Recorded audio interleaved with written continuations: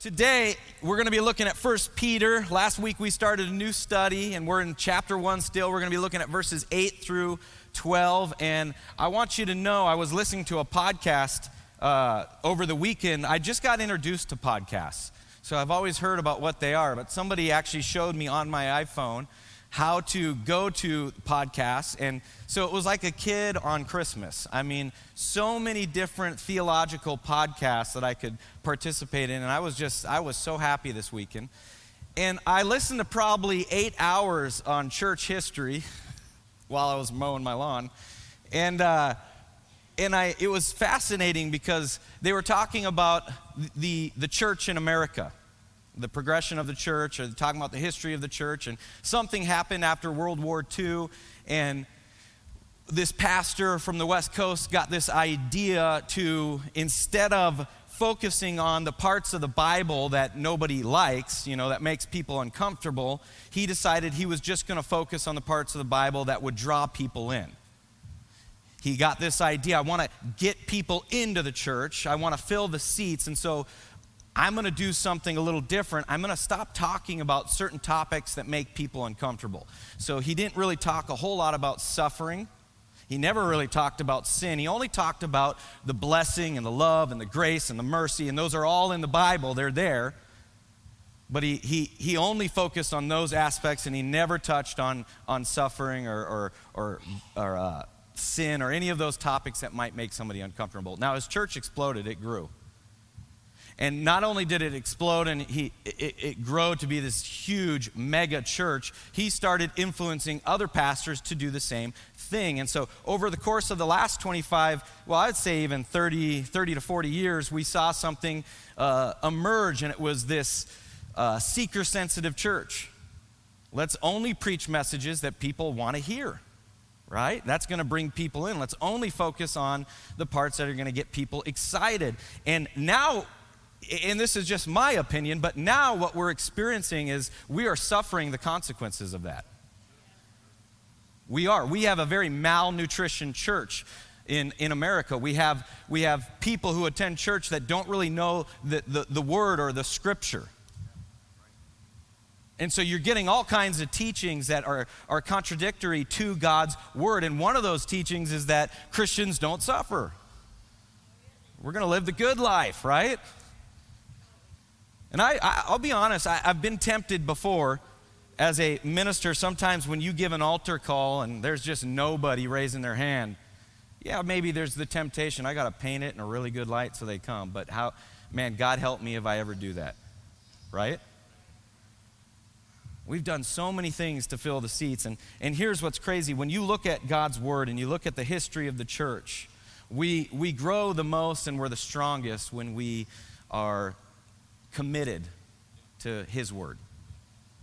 One of our core doctrines here at New Heights Church is we're committed to doctrine. That's good teaching.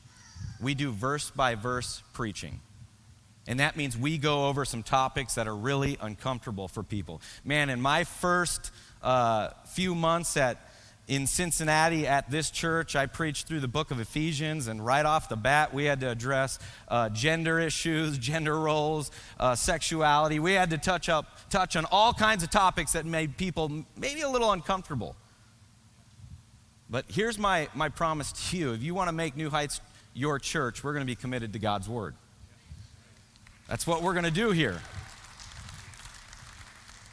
And so I'm not afraid to preach 1 Peter. I love 1 Peter. This is my favorite book in all of the Bible. If you were here last week, I told you it was so instrumental in my faith. When I experienced a trial and when I was going through a difficult time in high school, I was so excited that my youth pastor, someone who poured into me, not introduced me to 1 Peter because I knew it, but helped me understand 1 Peter.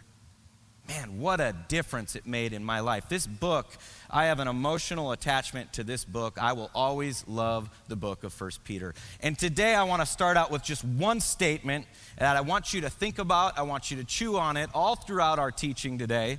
And that's this, that the end is eternity.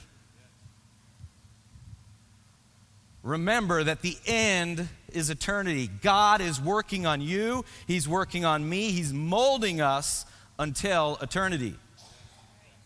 That's the end, eternity. The end isn't the end of a crisis. It's not the end of a bad situation or when things go our way. The end is eternity. So what we're doing here, what Peter's doing, is we're learning that there's this ongoing process that God is working out in our lives through the trials that come our way. He's writing to a group of people who are going through great trials. And here's what's crazy. They're about to go through even more great trials. They were going through trials, which inspired Peter by the Holy Spirit to write this, but they were about to go through one of the most fiery trials ever. And Peter's wanting to encourage them. Because trials, they grieve us, they hurt us, and they confuse us. I've actually heard a pastor describe trials this way. It's like being punched in the gut, and you lose your breath, and all that's left is, I have to get my next breath. And you don't think about anything else or care about anything else. You just want your next breath. Can you relate to that? Have you ever been in a situation where you feel like that? That's what trials do. But Peter's telling you trials have a purpose. In fact, they're working deep inside of us. They're working into our souls. They're developing character and trust. Last week we looked at verse 7, and there's this phrase, the genuineness of your faith. There's a preposition there, of your faith. What the emphasis there is that God is bringing out a genuineness so that you know your faith is real. You can know that your faith is real. It's authentic. We all like things that are real, don't we? We like something genuine. We don't like fake things. I mean, how many of you guys are country fans? 2 of you. How many of you guys like the Zac Brown band? Yeah, I'll listen to Zac Brown when I'm swimming, or now I'm going to listen to him when I'm driving my tractor. There's a song that he sings, and the chorus says, I thought I'd been in love a time or two, didn't know what I lost till I met you, and I could tell that every other girl was history. Never knew how real could feel till you found me. All it took was one kiss, and you blew my mind, an all-American kind of fine. You know, a good woman is hard to find, ain't nothing like the real thing. Okay, 2 of you have heard that song. We like something real. Zac Brown got it right. We like the real thing. We don't like fake. Liz always would tell this story. She grew up in El Salvador as a missionary kid, and she had a friend, and her aunt went and bought a Dalmatian because they really wanted a Dalmatian dog. They liked the look of these dogs, and so they kept begging and begging for the aunt to buy this. The aunt goes out, buys a Dalmatian puppy on the side of the street. Beautiful, adorable little puppy. They take it home, and what's the first thing they want to do? Give this little puppy a bath, and so they do that. And you know what happens as they're scrubbing the puppy with soap? The spots disappear. They couldn't go back because those people were nowhere to be found. Surprise, surprise. So they didn't have a Dalmatian, but they had a cute dog. I remember when we were missionaries to Thailand, we decided to buy the kids a dog, and we thought we were buying a little Shih Tzu puppy, and I'll admit it looked weird. But it was a good price, okay? So we bought it when it was real little, and it just looked like something that was just born. That's how they do it in Thailand. They won't wait very long. They'll just sell it to you. You have to take care of it. Man, after about 2 months, Liz and I were pretty convinced we didn't even buy a dog. I was pretty sure this thing was a rat. It wouldn't bark, it would just hiss. I said, Liz, I don't know what that is, but the kids think it's a dog, it's good. We like to know that something's real and not fake. There are things that are very valuable that when we look at it, we want to make sure it isn't fake. You know, when we're about to spend a lot of money or invest a lot of time into something, we don't want it to be fake.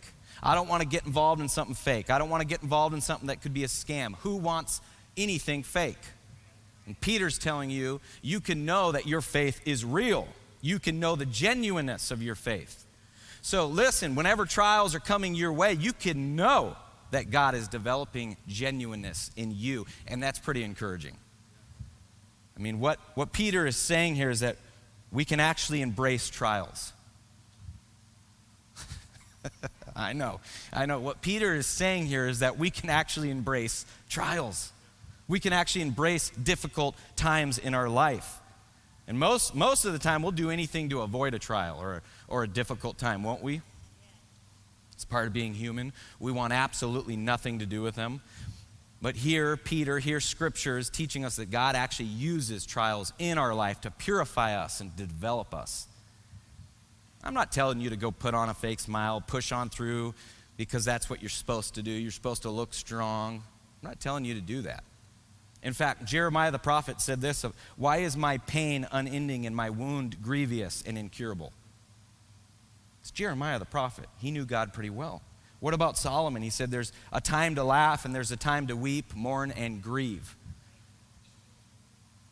Did you know in ancient times, the Hebrews, when they would lose somebody in their family or they would lose someone that they loved, somebody that was dear to them, they would have a public period of grief, and it lasted 30 days. 30 days. Society expected somebody for a month to show emotional grief. They gave you this month where you can just grieve. In fact, the Egyptians did it for 70 days. At the very end of your life, when you see Jesus, your life, through the trials of your experience here on this earth, are going to make you much more refined. You need to listen to me. This is something that you need to hear. If you take anything home, take this home. God's not out to burn you. I hear it a lot as a pastor because everybody goes through some level of a trial. And here's the other thing too. Sometimes as Christians, we like to evaluate our trials and our times of difficulty based on our own experiences. You know, we'll hear a trial that somebody else is going through and we'll go, please, walk in the park. No, hurt is hurt. So I want you to understand, no matter where you're at in life, no matter what trial you're going through, God wants to use it, and he wants to purify you through that experience. Every single one of us go through difficult times at some point in our life. And I, as a pastor, have sat so many times in an office where somebody's just so angry and mad at God. And I'm telling you, and only the Holy Spirit can do this, but this is my prayer, that you would approach the text today and come to the realization that God is not out to burn you.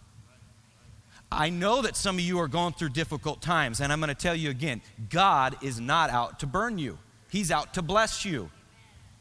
He's out to bless you. But sometimes those blessings, they come disguised as trials. And some of you are thinking, I don't care what Pastor Justin has to say, I don't want it. I don't want anything to do with trials. I don't want anything to do with difficulties. I'm not taking that, and I'm telling you, well, I'm not telling you, Peter's telling you. Well, Peter's not telling you, God's telling you. Take it. Take it. Do you remember God? Do you remember Jesus in the Garden of Gethsemane? He said, Lord, if it's possible, let this cup pass from me. What did Jesus do? He took the cup. He drank it. He took a cup of suffering and he drank it. He took it. Listen, people, I don't know what you're going through in your life, but I'm encouraging you, take that cup. The Bible does say that one day we will look at all that he has done and we will say this, that it is good. That it is good. Let's pray. Father, I pray today, I pray and I ask that you will speak to us through your word. These are old and tested principles of truth, but Lord, they are going to be new and revolutionary to some who are here today. So God, I pray that in hearing them, we would not only be like the prophet who said, speak, Lord, your servant hears, but we would have the desire to put into practice those principles that are revealed in your word. And only that can be done by your grace, and we ask for it in Jesus' name. Amen. Amen. The Christian philosophy of life is not that everything will be easy. I hate to disappoint you today. And Peter gives, in this text that we're looking at today, 4 directions for enjoying the glory right now, even in the midst of trials. Peter is going to take us from grit to glory. It's an epic text that's in front of us today. So let's dive in. First direction Peter gives is to love Christ. To love Christ, he says. We find this in verse 8. In fact, look with me at verse 8, if you will. Starting in verse 8, it says, though you have not seen him, you love him. Now you have that prayer journal. That's for all of those who don't like to mark up their Bible. Take your pen or your highlighter and highlight love him. Though you do not now see him, You believe in him. Highlight believe in him. And rejoice. Highlight that. Rejoice with a joy that is inexpressible and filled with glory. Isn't that something? Our love for Jesus isn't based on sight because we haven't seen him. But the guy who wrote this letter, Peter, he did see him. Here's what you need to grab today. Peter's writing to a group of second-generation believers in Asia Minor who have never seen Jesus Christ or heard Christ in person, and yet they are very aware that the guy who's writing this letter lived with Jesus. In fact, Peter ate with Jesus. He went fishing with him. He literally lived and he slept alongside the guy for the better part of 3 years. And yet here Peter's saying, and listen guys, here's what Peter's saying, you're far beyond where I was, because I saw and couldn't sustain my love. I saw Jesus and couldn't sustain my love. I saw Jesus and couldn't sustain my faith. But you guys, you're nailing it. Crazy important principle here that most people miss. And you see it all throughout the New Testament. It's all throughout the New Testament. It's so much throughout the New Testament. We're an Assemblies of God church here, New Heights Church, and we have 16 fundamental truths. And ever since I've graduated from Central Bible College, have been petitioning that the Assemblies of God has 17 fundamental truths, and one of those needs to be suffering. No amens. Man, we see suffering all throughout the Bible, all throughout the New Testament. And sometimes we miss it. Sometimes we impose our own feelings and thoughts on a text. And so what I'm asking you today is, to the best of your ability and with the help of the Holy Spirit, put aside your own thoughts and your own feelings and approach the text and let the Holy Spirit speak to you and be your guide today. Because I'm telling you, you're going to do well to be encouraged by this truth, and here it is. Are you ready? We walk by faith, not sight. We walk by faith, not sight. Now, I know a lot of you know this. It's become quite a popular bumper sticker. Okay? I came from Missouri before I came here. Missouri has like a Christian bookstore on every corner. Cincinnati needs some more Christian bookstores. But every Christian bookstore that I would go to, there was the bumper sticker section, and this was the most popular by far. I mean, this was, I guess a lot of people liked it. That and the fish. And then the fish eating Darwin. Oh boy. Anyway, we walk by faith, not sight. Peter is saying, look, I've walked by sight and it didn't work out well for me. You guys, you haven't seen Christ, you don't see him, and you're walking by faith and you're rejoicing with a joy that is inexpressible. Now think about this. Which of the apostles besides Judas struggled the most with faith and love? And this is not a trick question, I promise. Peter, right? Peter was the guy who the Lord said, "Oh, you of little faith, why do you doubt?" That was Peter. Jesus was saying that to Peter. It was Peter who Jesus had to ask 3 times, "Do you love me? Do you love me?" Do you know why he had to say that to Peter 3 times? One for each of his failures. His restoration paralleled his failure. Peter was walking by sight.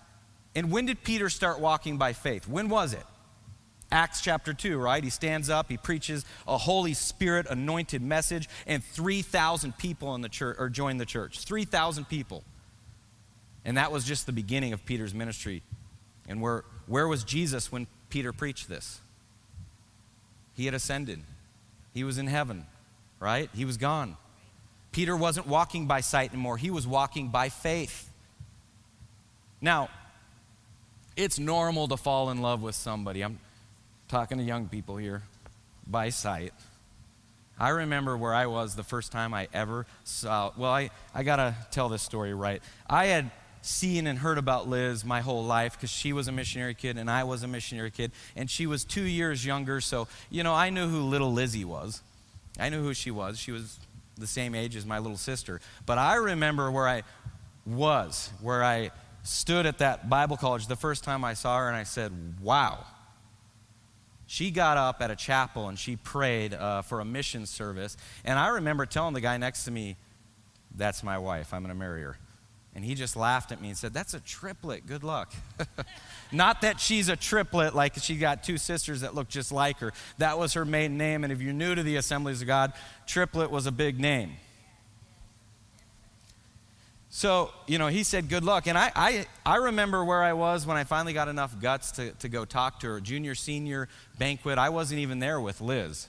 But Liz wore a red dress. I still remember it like it was yesterday. And I just said, man, I got to go talk to her. And I did. And I went and asked her out. And she said no. And I had to convince her for the next 3 years to go with me. But it pays, or sticking to it, guys, it pays off. She either fell in love or she just got tired of saying no. Either way, I am a blessed man. Amen? Peter's saying you love someone you don't see, and you're growing in love with that someone you don't see. That's really what Peter's saying here. Peter was careful in how he wrote this. It's in the present active indicative. It's this ongoing love.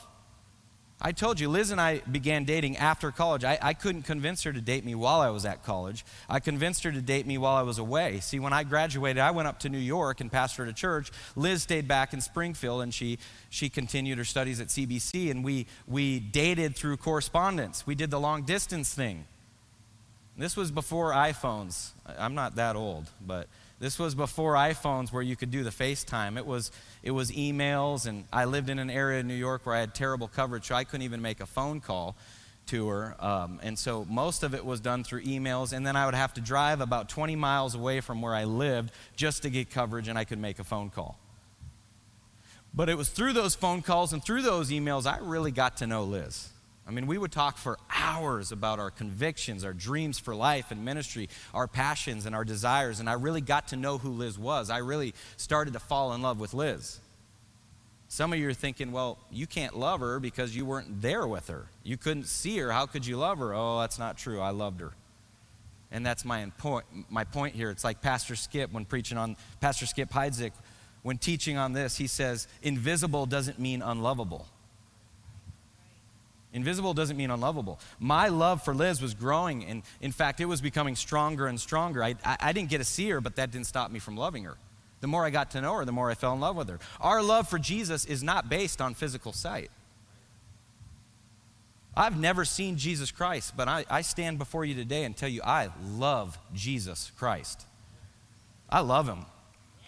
And my love, it's based on a relationship with him, and it's based on what his word tells me about him. How about that? Man, I'm telling you, when I was falling in love with Liz, I couldn't wait to get on the phone and talk to her. I couldn't wait to hear her tell me more about her dreams and passions and desires. If you really love God, you're going to love his word. You get to know God more intimately through his word. How many of you love God's word?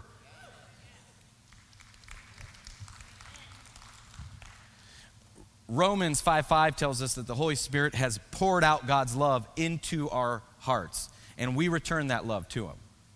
So listen, when you find yourself in a nasty situation, you're experiencing grief and pain, I want to ask you, do you lift your heart to Christ in love and worship? That's a tough question. When you are in the midst of a difficult time, do you lift your head and your heart to Christ in love and worship?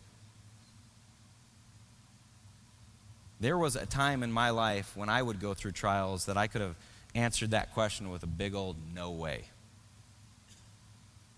I would do anything but go to Christ. I would call my friends for comfort, call family for comfort.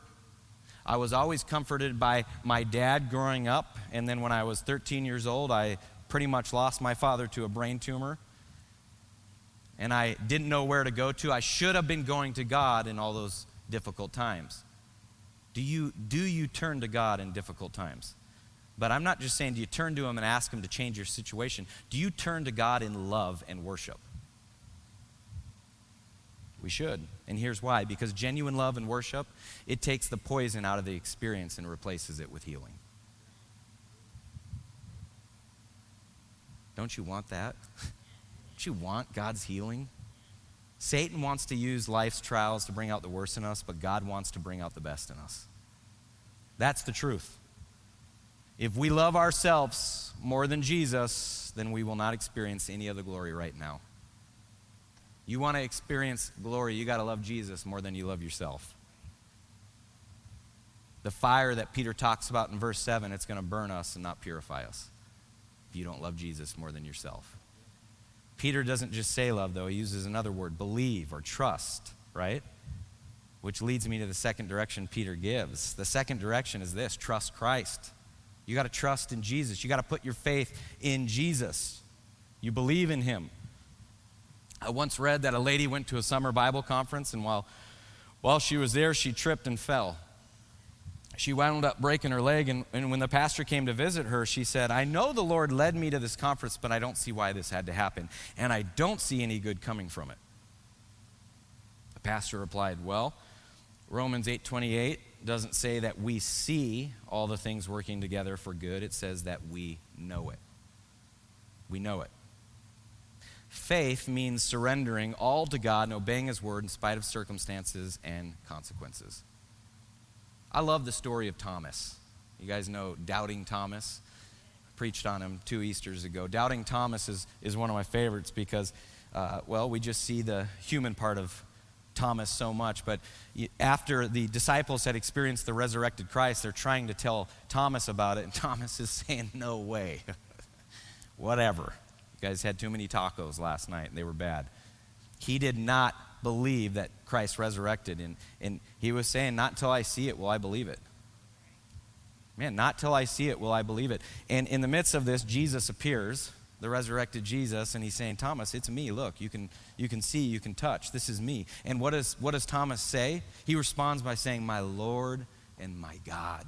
But then do you remember what Jesus said to Thomas after that? He said, "Blessed are you who that you believe now, but blessed are those who believe and will never see." Blessed are those who believe but will never see. That's you, that's me. That was a promise, a blessing that Jesus was saying over our lives today. He's essentially telling these guys, you guys are blessed, but he's saying, let me tell you who's going to be even more blessed than you, those who have not seen like you have, and yet they believe. I mean, he's referring to the very people Peter is writing to here, and to every single person in this room this morning who have decided to walk by faith and not by sight. Do you know how many times that I've heard, I'm telling you all the things I hear as a pastor, do you know how many times I hear, if I could have just been there to see Jesus like the apostles? If I could have just seen his miracles, if I could have just witnessed some of the things he's done, if I could have just seen Jesus pull a rabbit out of a hat, my life would be so different. Well, let me tell you, it may come as a surprise to some of you, you're actually better off for not having been there. If I could have just witnessed the miracles of Jesus, well, guess what? It didn't work out for Peter. He saw a bunch of miracles. And yet in the temple courts, when Jesus is about to go to trial, what's Peter doing? He's cussing out a little girl and letting the entire crowd know, I do not know him. And before we all throw Peter under the bus, he wasn't the only one who it didn't really work out for that well either, right? Think about Peter's forefathers. Think of Israel, who by the name, by the way, the name means struggles with God. These people saw the sea split. They saw the sea split in two. They walked through a split sea. They were being led by a pillar of fire and a pillar of smoke. They were walking by sight every single day. They saw amazing and stunning miracles that they witnessed, and yet not long after all of these miracles, what did they say to God? Oh, that you would have just left us to die in Egypt. We would have died there, but at least we would have died with full bellies. This is a real story. Go read it in Exodus. People who saw and witnessed miracles. People who got to walk by sight every single day. And what is the Lord? How does he respond? Well, he's patient and long-suffering. In his mercy, he brings them manna, right? Then after God miraculously provides manna, they get sick and tired of the manna. At every turn, they're walking by sight, and yet they are grumbling. Listen to me, we don't understand how privileged we are today. So many people in Jesus' lifetime saw him physically and yet never really saw him. We see him so much better and far more clearly than they ever did. Keep listening. They got a glimpse here and there, but just in the four Gospels alone, we have this complementary portraits of Jesus Christ, inspired by God and covering the full range and the scope of his teaching, his ministry, and his life. We are far better off not having been there. You get that? But just in the Gospels, we're taken into the very inner circle of the apostles where we could have never gone. We can go with Christ through the trials, through the resurrection, through the meetings after the resurrection. We see the whole range of God's character and power like none of them could have seen. We see it all.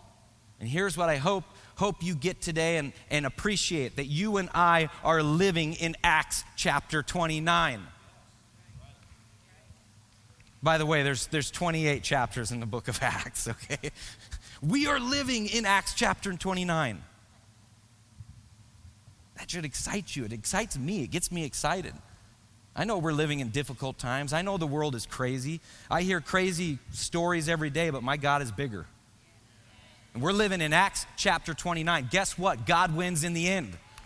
He wins in the end, and we get to be a part of it. You got to understand this. So many of us today take this for granted, this dispensation in which we live in.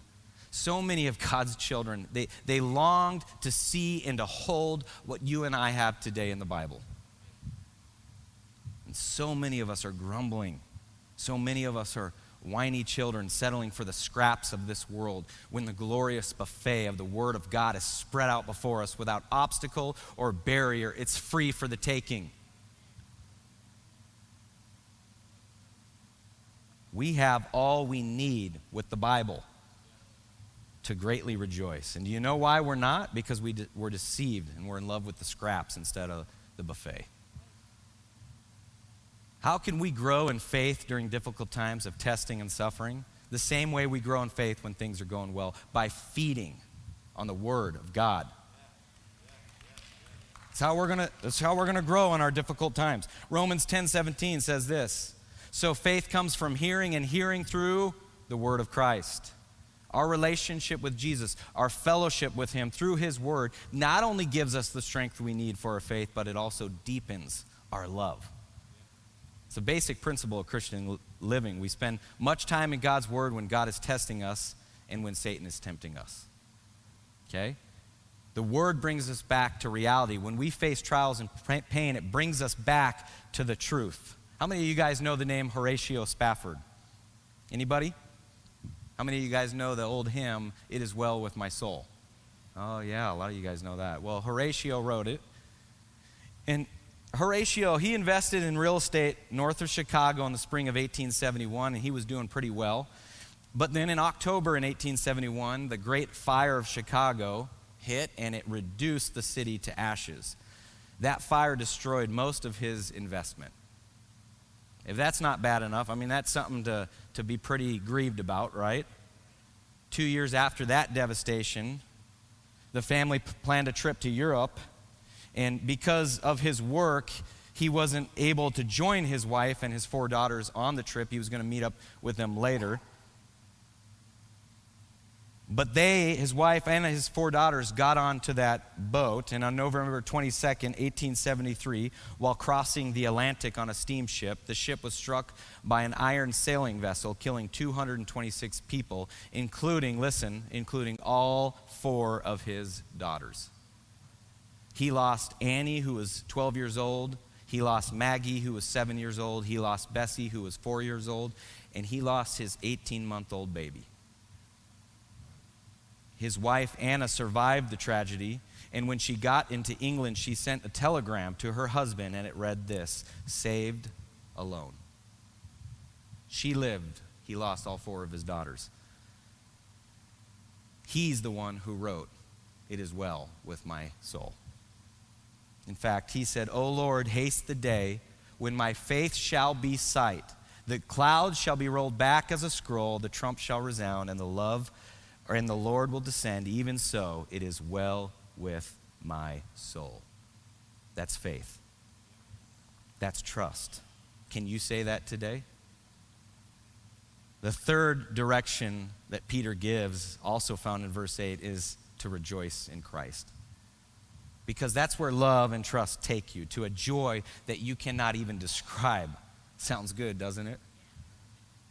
You may not be able to rejoice over the circumstances, but you can rejoice in them by centering your heart and your mind on Jesus Christ. And that's a discipline. That's a habit you've got to bring into your life. It's not something that happens naturally. You've got to discipline yourself to do that. You've got to mentally focus on Jesus in those difficult times. Have you discovered in reading through the Bible that joy is one of the greatest themes of God's Word? It's one of the greatest themes. In all the stories, there's this theme of joy. Most of God's people throughout all the time, they're just like we are. They're just like the recipients of this letter that Peter was writing. They're going through real life. They're going through difficult times. And most of them in the New Testament have never seen Jesus, just like we haven't. In fact, only 3 to 3.5 years did people see God in human flesh. Only 3.5 years did people walk with Jesus, get to know Jesus, and we know who they are. We know who Peter is. We know who James is. We know who John is. We know who the disciples are. But for most of the part, all throughout history, God's people have never seen him, but they've loved him, and they've trusted him. And there's this incredible story of joy throughout all of God's redemptive history. And I'm telling you, I've lived overseas. I have worked with persecuted people groups. And I am amazed to see that these people have inexpressible joy in circumstances that it would be impossible without Jesus to have. In fact, the word joy appears 158 times in the Bible. Think about that. Then you've got words like gladness, joy, joyful, rejoicing, and all of those words combined together, they appear almost 500 times. I'm telling you, joy is all throughout the Bible. Some of my favorite passages come from the Old Testament. Psalms 4, you have put gladness in my heart. What about Psalms 5? Let all those rejoice who put their trust in you. Let them ever shout for joy. Psalm 32, be glad in the Lord and rejoice, you righteous, and shout for joy, all you upright. That's just a little bit. But all throughout God's Word, you've got this constant theme of, I have joy. I have joy. In the New Testament, Paul actually makes a command out of it. Do you realize that? Philippians 4, verse 4, Paul says this, rejoice in the Lord. It's a command. He's not saying this is a good thought or this is a good idea. He's saying this is a command. Rejoice in the Lord. It's an imperative. Rejoice in the Lord. Again, I say rejoice. What makes this verse so powerful is Paul gave that command from jail. He gave that command from a Roman prison. He wasn't on vacation when he wrote that. He was in jail. And he said, rejoice in the Lord always. And again, I say rejoice. You know what that tells me? For him to be able to write that in those circumstances, for him to be able to give that command, it tells me something. And here it is, that joy has little to do with what's going on around you and a lot to do with what's going on inside of you. That's joy. Not about what's going on around you, but what's going on inside of you. That's joy. And the reason some of us aren't joyful, even though we're blaming our circumstances, we're blaming people around us, it's because we don't have the right thing going on right here. Christians are supposed to be joyful. Christians are not supposed to live perfect lives and have perfect circumstances, but we are supposed to be joyful. That's one of the greatest testimonies of our faith, that we have truly experienced love of Jesus Christ, is that we have joy and it's inexpressible. I remember working in Thailand. I worked with the refugees from Pakistan, people who had to come from Pakistan because their lives were in danger. And I met a wonderful man. I won't say his name because we get live streamed. And I had the privilege of working with this guy. He fled from his country in Pakistan to Thailand because his life was in danger. His children's life was in danger, and he fled. He was there for about 3 months before he didn't get the proper paperwork, and all of a sudden he was illegal in the country of Thailand, and he got taken in. And he was held in horrible conditions. Where he was held, it was nasty, and I always had to go visit him. And I was always blown away by the smile on this guy's face. Amazing, amazing joy, unexpressible joy that he had, and nothing could ever take that away from him. And I remember being so stupid. Remember, I'm the missionary here. I'm the missionary, and one day I said, man, I just don't understand why you're smiling today. And I'll never forget his response. Pastor Justin, you're supposed to know these things. And he grabbed the bars and he pulled his head up and he said, I have the joy. I have the joy. Nothing could take that away from him. He was in a nasty old cell living behind bars, and yet something was happening right here that was supernatural, miraculous. He had the joy of the Lord because he experienced God's salvation. Do you have that kind of joy in your life that no matter what you're going through, you could look to God and you can praise him? Billy Sunday, an evangelist from another generation, said this: if you have no joy, there must be a leak in your Christianity somewhere. Your eyes are on the circumstance if you have no joy. You're focusing on your circumstance if you have no joy.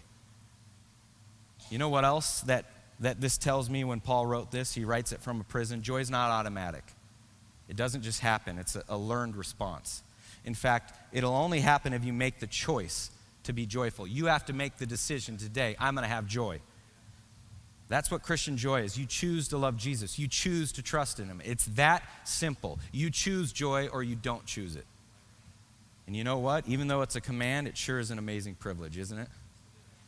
I mean, I am all about following the command to be joyful, to be one who rejoices. I refuse to allow the circumstances of this life to rob me of one of the greatest privileges, one of my greatest duties, to rejoice.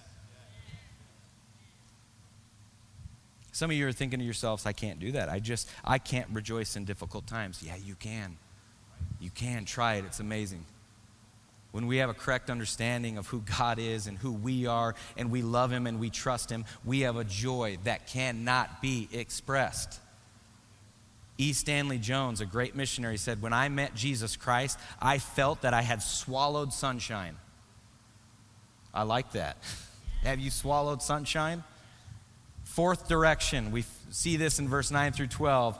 Fourth direction, receive from Christ. Read with me real quick, starting in verse 9. It says, obtaining the outcome of your faith, the salvation of your souls.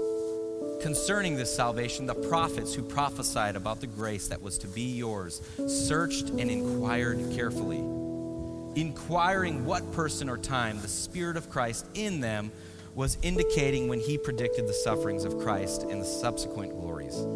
It was revealed to them that they were serving not themselves, but you, in the things that have now been announced to you through those who preached the good news. Aren't you glad they preached the good news? Who preached the good news to you by the Holy Spirit sent from heaven, things into which angels long to look. Peter, like any good writer, he has a theme. And Peter keeps coming back to this theme. His theme is salvation, the greatest miracle of all. The greatest miracle of all is salvation. In fact, he already used the word 3 times. Peter wants his readers to have their focus on their salvation. It's the highlight of the book so far. Remember verse 5 said, who by God's power are being guarded through faith for a salvation ready to be revealed in the last time. Now he uses this word again in verse 9 and verse 10. The word salvation appears 400 times in Scripture. We see it in all kinds of different settings. You know, we'll see the word being used, we'll see saved, saving, salvation. It's used 400 different times. And it can mean anything from being saved physically from something dangerous or being saved from eternally from sin and death and hell. Peter turns his readers' attention to their eternal salvation. He's going to remind them, you've been saved from hell. You have been saved from sickness and death and sin. It no longer has an effect on you. You've been saved. I want you to remember your salvation right now. Remember when Paul wrote to Timothy, he said, Timothy, God desires all men to be saved. All men, that's God's great desire. That's what God hopes for, that people would come to salvation. But here's the thing. Sometimes we in the church who have experienced this, and we talk a whole great deal about people out there experiencing this grace and mercy, but sometimes we in the church, we lose our gratitude for salvation. The simplest, most basic component of our Christian life, and what we do is we just don't realize how good we have it sometimes. We don't realize what we've been given by Jesus. See, when you said yes to Jesus Christ, well, let me rephrase that. When God said yes to you, that's salvation. The prophets, these are the guys in the Old Testament who write and speak the word of God. He mentions them here. They write and speak the word of God. You know what this world needs? Listen to me. You know what the world needs? A word from God. So guess what? The world needs the Bible. The world needs the Bible. All of these YouTube prophets and apostles coming out of the woodwork. What I need is a word from God, and I've got it in my Bible. That's what the world needs right now. Christians who are committed and dedicated to the word of God. Paul's talking about prophets who prophesied about the grace of God. Do you know the entire Bible is about grace? Some people say, well, there's kind of two parts of the Bible. There's the Old Testament, which is all about the law, and the New Testament, which is all about Jesus. Guess what? The entire Bible is about grace. The entire Bible is about Jesus. Verse 10 says that the prophets who prophesied, these are the guys that made all kinds of crazy predictions. They prophesied over all these issues and problems society was having, and they didn't even understand everything that they wrote when they wrote it. They just knew they were getting a word from God. In fact, I would say they probably understood very little of what they wrote. I like the way that a commentary says it. They shot all of these divine arrows out, but they had no idea where these arrows would land. In Isaiah chapter 6, God commissions Isaiah to go proclaim to a nation the desolations that'll come. And Isaiah asks this question, how long, O Lord? How long? The prophet Habakkuk says the same thing when the predictions are made about Judah and Jerusalem. Remember what he asks? How long? How long, O Lord?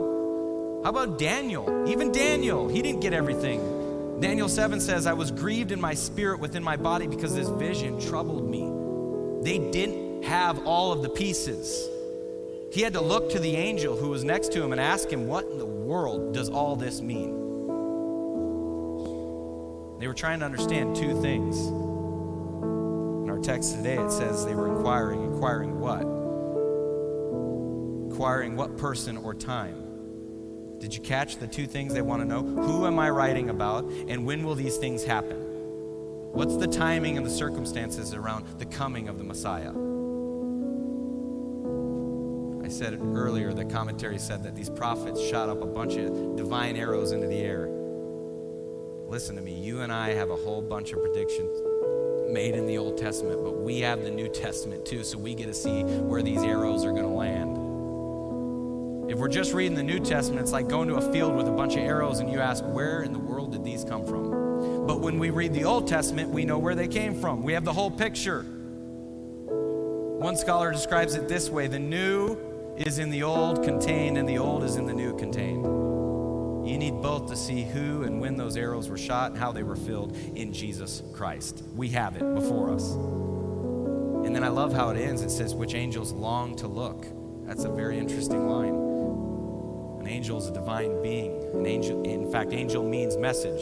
So when God would have a message to deliver, he would do it through an angel. The Bible says that the law was mediated to Moses through angels. Angels delivered messages. But there are obviously times when God delivered messages through his children. And when the Holy Spirit would say, I got this one, I'm going to deliver this message. The Holy Spirit would fill a servant, speak through them or write through them. And the angels are sitting there and they're wondering what all this means. That is what a line that is at the end of verse 12. You think about the message of the Bible, it's amazing. The Holy Spirit who indwelt and empowered the perfect life of Jesus. And then Jesus sends out the Holy Spirit to empower the apostles to write the scriptures. And then Jesus sends the Holy Spirit to fill the people of God, to read the word of God, to receive a word from God. It's an amazing miracle. And when we read the Bible, something supernatural happens. You have heard me say it before. It is not just an ordinary book. It is not just something we read to our kids so they can hear these great stories and get a few good moral principles. This has life life-changing ability. When we read through the Bible, something supernatural happens. The same God who wrote this opens our eyes, and this genuine transformation takes place. In our world today that has so much bad news, this is good news. In our world that is searching for answers, the Bible is the answer. In a world that's filled with all kinds of lies, the Bible's filled with truth. Nothing but truth. This is what the world's searching for. This is why we're committed to verse-by-verse teaching. We want you to know, study, and learn the Word of God. At some point, those prophets, they definitely began to understand that they were writing, what they were writing about was going to be fulfilled in a distant time, far into the future. It wasn't going to happen in their time. Some things they predicted, much of it wasn't going to happen in their life. They wouldn't see it. And Peter's saying this to his audience. Are you ready? By the way, you're the audience. You're it. You're the recipients. Here's what he's saying. This is for you. All of these writers in the Old Testament and the New Testament wrote this for you. What Peter's saying in verse 12 is salvation was always the plan. It was not surprising to God. It didn't just happen. It was always a part of his eternal plan. And you're a part of that eternal plan. You're a part of that eternal plan. That's amazing. Salvation wasn't random. It was planned by an almighty God who is sovereign over all things. It was always a part of his great plan. The prophets predicted it. But, and I'll end with this, Peter also mentions that the preachers did what? They proclaimed it. The preachers proclaimed it. The prophets predicted it, but then notice what Peter says, the preachers proclaimed it. Who were those preachers, by the way, that Peter's talking about? The apostles, right? In that day and age, it was Peter, it was Paul, it was John, it was James. The rest of them all went out proclaiming the gospel. All these 12 disciples who were scared to death when Jesus was going to the cross, who went and hid and were hiding and they were cowards, but when they experienced the resurrection of Jesus Christ and they realized what they had in their salvation, they became brave and they went out and completely turned the world upside down for Jesus Christ, proclaiming his kingdom. One of the most powerful places I've ever been was when I was a missionary to India, and I saw the place where Thomas, doubting Thomas, supposedly was martyred. I thought about just standing in that place, looking at the doubting Thomas who didn't even believe, and the guy who was willing to get speared because he had a joy that was inexpressible, and he was proclaiming a powerful message that he knew to be true. The New Testament's filled with these amazing stories of these guys going out, fearlessly preaching Jesus. And now today, hear me out, the reason you and I are here, the reason we're here right now worshiping Jesus, hearing his word, is because of the faithfulness of those who picked up that message and preached it. And people heard it as they preached it, and they accepted it. And now every single one of us who call on the name of Jesus, we are all commissioned to take that baton and continue to preach the gospel to this generation and to the next generation. That is our responsibility, that is our duty, and that is our privilege. I'm not ashamed of the gospel. I'm not. I don't care what society tells me right now. I don't care what they classify me at. I am not ashamed of Jesus Christ and the gospel because it's the power to save. I won't stop preaching it. I won't stop proclaiming it. They can do whatever they want to me. I will stand here with a joy that's inexpressible, and I will preach the salvation of Jesus Christ. Always. That's what they need. Keith Green says this generation of Christians is responsible for this generation of souls on earth. My question to you is, have you preached it? Do you proclaim it? Have you taken on this amazing duty given to the prophets and the apostles and now to you? Do you understand that you have a purpose? Do you live with intentionality in fulfilling that purpose? You are on a mission from God. That is what your life is. You've received the gospel. Now it's your turn. Now it's your responsibility. Now it's your privilege to transmit the gospel. And I just am so sick and tired of hearing pastors and churches say we just don't want to offend people. We want to be really careful because we don't want to offend people. Oh, please. Please. Listen. And I'm saying it out of love because I heard Pastor Skip Heidsieck use this illustration. It would be like you see your neighbor his house on fire, and you're going to sit there and say, it's not my responsibility. I'll let the fire chief do it. He's in there dying, but you're just standing back. Yeah. No, look, we preach because they need it. They need to hear it. They need to hear that Jesus Christ is the only way to heaven. The only way. There's not multiple paths to heaven. There's one way, and that's Jesus Christ. And we have been called to go proclaim that. That's it. How can you say I'm afraid to offend somebody? Don't you think it's going to offend them more when they're in hell? I mean, do you care for your neighbor? Do you love your neighbor? That's going to push you and motivate you to tell them. Because if we're not proclaiming this message, and maybe we really just don't believe it. Because believing and receiving is God's way of meeting our needs. Okay, if we love him, we trust him, we rejoice in him, then we can receive from him all that we need to turn trials in this life into triumphs. You and I can experience today some of that future glory. I love what Charles Spurgeon says. He says, little faith will take your soul to heaven, but great faith will bring heaven to your soul. That's what we're called to do. That joy is mine. That's my inheritance, and I'm going to take it. And I ain't going to let the enemy rob me of it. That's my joy. I can live every single day with joy inexpressible. Yep, I might go through difficulties. I've lost loved ones before. One day I might hear that I've got a sickness or a disease. One day I might lose more loved ones. I go through hardships and trials. I've had people talk bad about me. I've had people not like me. I've gone through difficult times. But nobody and nothing can take the joy that's mine. It's right here. That joy is for you. Man, if you put your faith and trust in Jesus, nobody can touch that joy. Peter urges us, exercise love, faith, and rejoicing so that we can experience some of the glory of heaven in the midst of our trials right now. Amen? Would you pray with me? Father God, I thank you so much for your word. I thank you for your Holy Spirit. I thank you for the joy that you give. Peter said it's inexpressible. We can't even describe it to people. The world doesn't even get it because they find their joy in all these things that don't last. Their joy is temporary. Depends upon their circumstances. But we, your children of God, we have a joy that we can't even explain or describe. And God, I thank you for that. I rejoice today for my salvation. God, I thank you that you inspired Peter to write these words that would encourage the church in Rome right before they were about to be persecuted. No doubt your words encouraged their hearts and their souls in that time.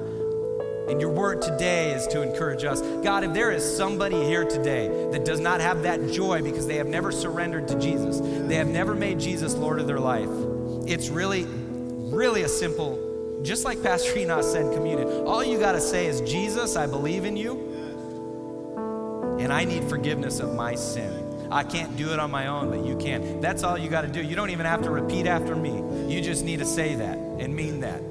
The Holy Spirit's going to come and dwell inside of your heart. And then you have to make the choice and the decision every day to experience that joy. Father, I pray for those in here today who may be overwhelmed by a trial in their life. They may be stricken with grief. They may have experienced great loss.